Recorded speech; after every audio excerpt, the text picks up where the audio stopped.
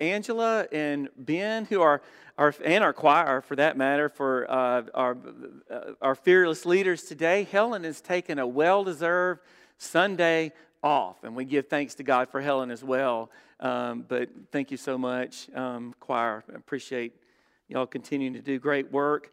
I'm so delighted that so many of you had great Thanksgivings. It was fun to hear your stories. My Thanksgiving went wonderfully well up until about 6:30 that Thursday night. I won't go into that, but I thank my Ole Miss fans for not gloating today. Thank you for being good sports so far. Let's pray. Lord, may the words of our mouth and the meditations of our hearts be pleasing and acceptable in your sight. We long to hear the good news. Lord, may your gospel shine, not just this hour, but all week. In your name we pray. Amen. So today is the last Sunday of the year, of the Christian year. Next week, we turn the page, the first Sunday of Advent.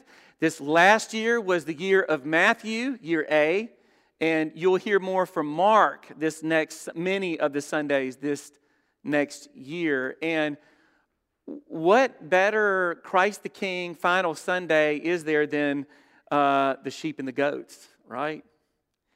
And that's what we heard today, the final judgment, the final accountability of all the nations.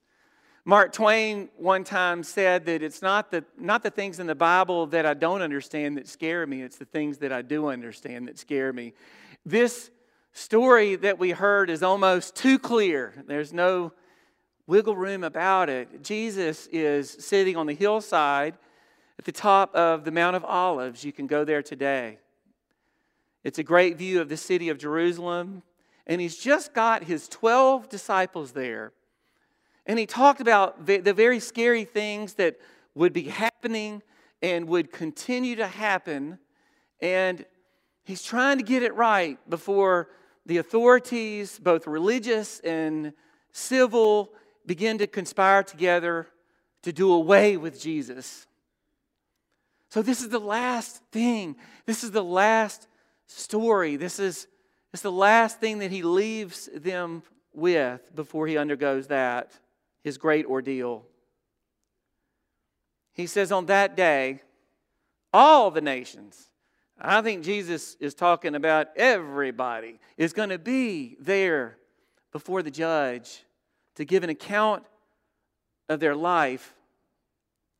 They'll all be lined up and be sorted accordingly. And if that's not enough, the standard is not, they're not getting sorted by denomination or ethnicity or political party.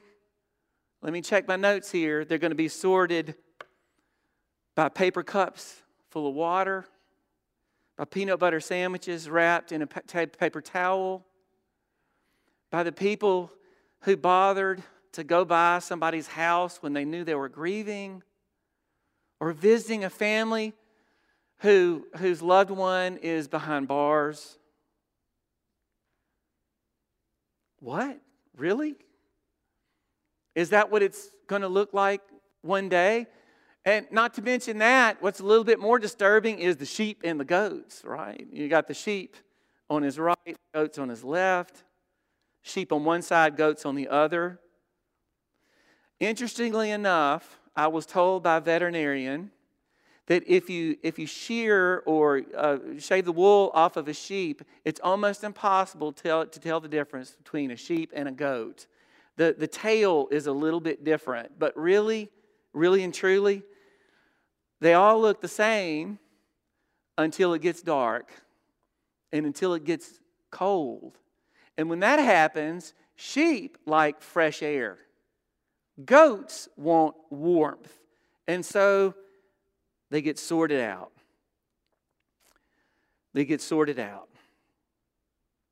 What in the world are we to make of Jesus' last vivid story about that day of judgment? It's this. There's only one standard, the highest standard that decides really our fate in our life is not how pretty we pray, or not how nice we are to each other, or not whether we believe or which version of the atonement that we believe. It's not how beautiful we think Jesus is. It's this. What did we do in the face of human need when it was right in front of us? You remember when you were a student and you had a really tough class, you had all these easy classes, but you had that really one hard one. And what did you want to know midway through the semester? What's going to be on the final exam? And you tried to figure it out, and you tried to figure it out because you really did want to know. And it looks like, according to Jesus, there's only one question. Did we reach out? Did we love the invisible, the last, the least, the lost? What's going to be on the final test? What questions will be there at the end of my life? What will be the measure of it? How successful I was? What kind of car I drove? How much money I made? There's only one. Did we help other people? Or did we not?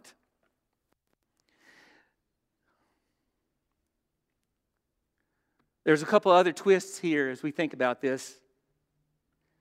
The judge is not just on the throne, but he's actually taken up residence in people who are in need.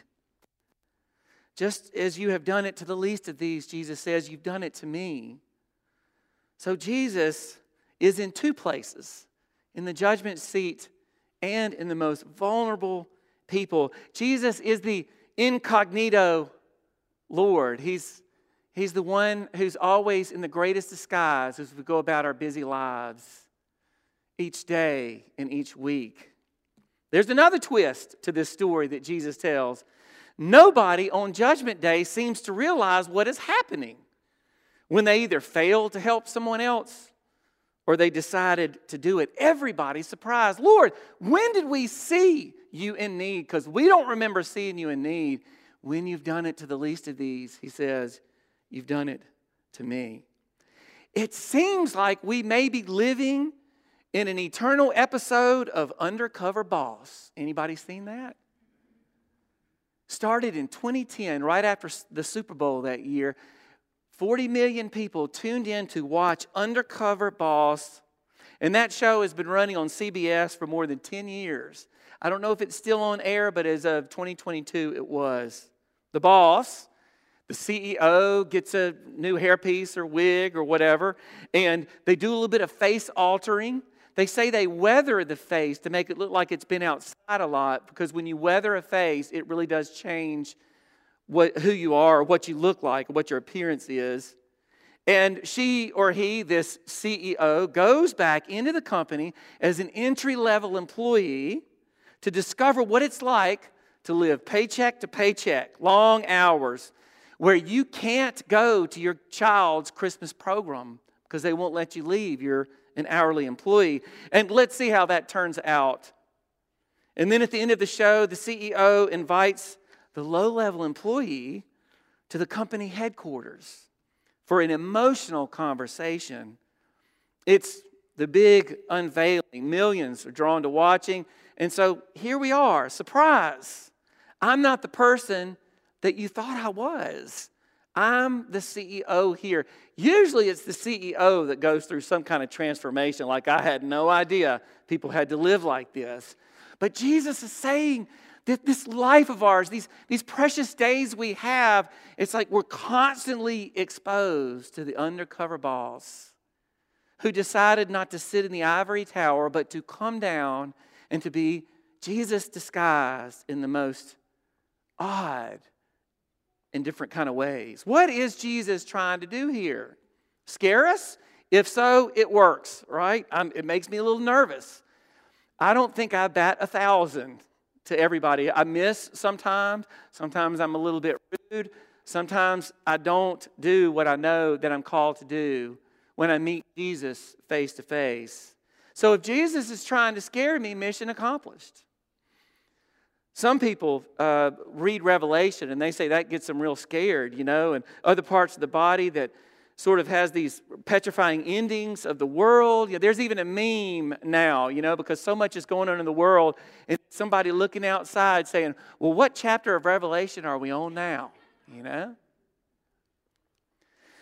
But I tell you, the world kind of falling apart, just get a bunch of canned goods, hide behind the trees, do what you need to do.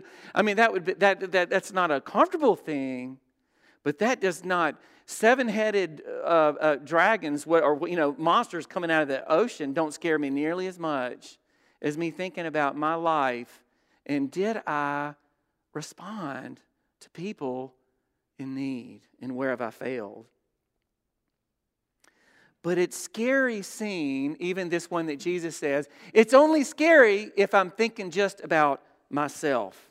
It's only scary if I've forgotten about this thing, this gift called faith or trust. Matthew talks a lot about good trees bearing good fruit. And when you're connected to the King of Kings who loved you with an everlasting love, then you're going to bear the kind of fruit that bears out in this world.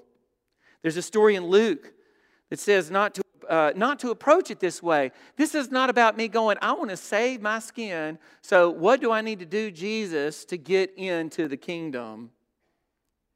There was one time a teacher, what must I do to inherit eternal life? Love the Lord your God with all your heart, mind, soul, and strength, and love your neighbor as yourself. That's great. That's awesome. Good. Now sell all your stuff to the poor and come follow me. And he walks away sad. Because he's saying, what must I do? Me, myself, and I. And there's something else called a we. There's more than a me. There's us. And there's the world. And Jesus says, come follow me. Forget about saving yourself. Just get lost in serving others. In Matthew 20, he says, do not be like the Gentiles who love to lord it over and boss people around. No, be like servants who love to serve other people. And you won't be worried about what's going to happen at the end because you'll get lost in the fun of what it means to make a difference in somebody else's life. You see, we can't live out our missional center of the Jesus life and try to save ourselves at the same time. We just are called to love other people as ourselves. What must I do, Jesus?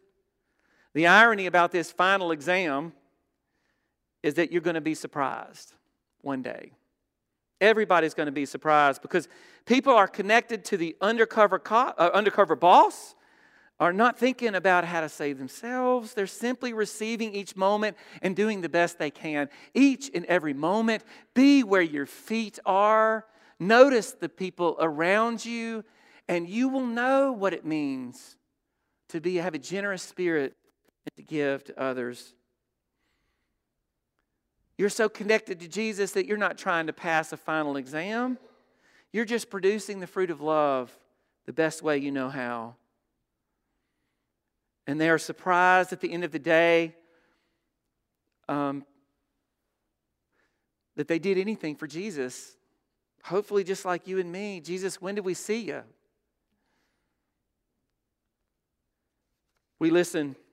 If we listen to this story and have a little clipboard and trying to do everything, you're going to wear yourself out.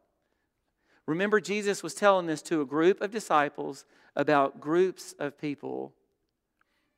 If you try to visit a hospital and a jail and go to a food drive and do everything this week, it's just not going to work. You can't do everything to save the world, and God doesn't want you to do that. That's God's business. But we can all do the one thing. We can all do the one thing. Many of you have gone on mission trips, and when we go to Honduras, man, it is so easy to see the need that's right in front of you, right? If you've ever gone on a mission trip, it's just like right in front of you. It takes a little more faith and a little more strength to see where the need is in Hines, Madison, Rankin County, and others, because it's a lot more subtle. There is a lot of poverty here, but it's not the same level. So then what do we do now? none of us will have a 100% success rate in helping other people. If you think your salvation is tied up to your own individual performance for Jesus, then maybe you've gotten the formula backwards. None of us individually can measure up, but together as a group, somehow we can grow. There's a stack of jackets right there in that room. Some of us brought some of us didn't, but that's okay. Some of them are going to stay here, and some of them are going to go to Gateway and to Stewpot and to other areas so that we can empower other people too to be a part of this. Some of you have brought snacks that feed people who are desperate right in front of this door. And a lot of times we get kicked around for that a little bit. What are you doing?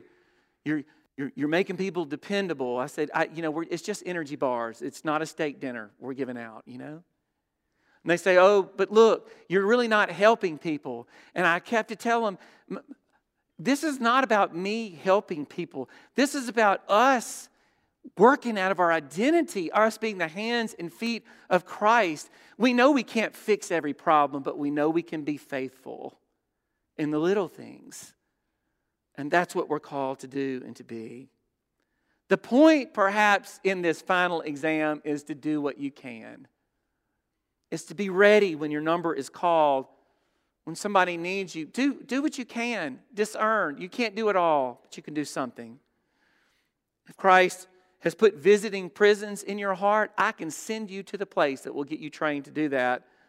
And by all means, do it. If Jesus has laid on your heart to get involved in a teenager's life in your neighborhood, to be a mentor, to bring hope to some kid, then do it by all means. Get lost in something in the joy of serving others. Jesus says, those are the great ones. The ones who are servants are going to be the great ones. There's 1,000 ways that we can get lost in the joy of blessing another person's life, and all we have to do is do it. The key is to stoke your love for other people, to find the underdog, to make a difference. That's what we do as a group, as a church, all the time, looking for the underdog, figuring out what we can do to make a difference. Get so lost in something that helps other people that even when the Savior takes off the wig and the mask and takes the makeup off, you'll be surprised about your life. You'll say, I was having so much fun blessing other people that I forgot that you were sneaking up on me, Jesus. In Matthew 24, just a chapter before, Jesus talks about all these scary things: war, destruction, chaos, lawlessness. Again, it kind of feels like what we're in right now. And he says something so telling that you might skip over it. He says, because of all this chaos, the love of many will grow cold. And maybe that's what all this is about. It's about getting lost in love and wonder and praise, tending to your fire so that what's happening in the world doesn't make you cynical or want to give up, but it just makes you dive in even more. If you peek out of your blinds and wonder what chapter of Revelation are we on now, then this story is for you. At the end of the day, Jesus is calling us to persevere with love. While everyone else is panicking, Jesus says, you stick to loving your neighbor and loving God. After Jesus tells his disciples this, he begins to go undercover, literally, with wounds, with blood, sweat, and tears. And he begins to descend to the bottom for you and for me. And he's betting that we'll recognize him when he is unrecognizable. That the King of Kings, no matter how low, will find comfort, no matter how small a gesture in us, because we remembered who we are in Christ together in him. The King of Kings believes that we will have enjoyed helping others so much in this world that we'll be surprised when we get called up to visit at the corporate office. And that the Savior takes off his disguise and we see the King exactly as he is, exalted, all-powerful, and grateful that we did a few things to make his life easier. At the end of the day, at the end of all our days, that will be the only question on the final exam. May Jesus surprise all of us in a good way. loving our neighbor, and loving God. Let us pray.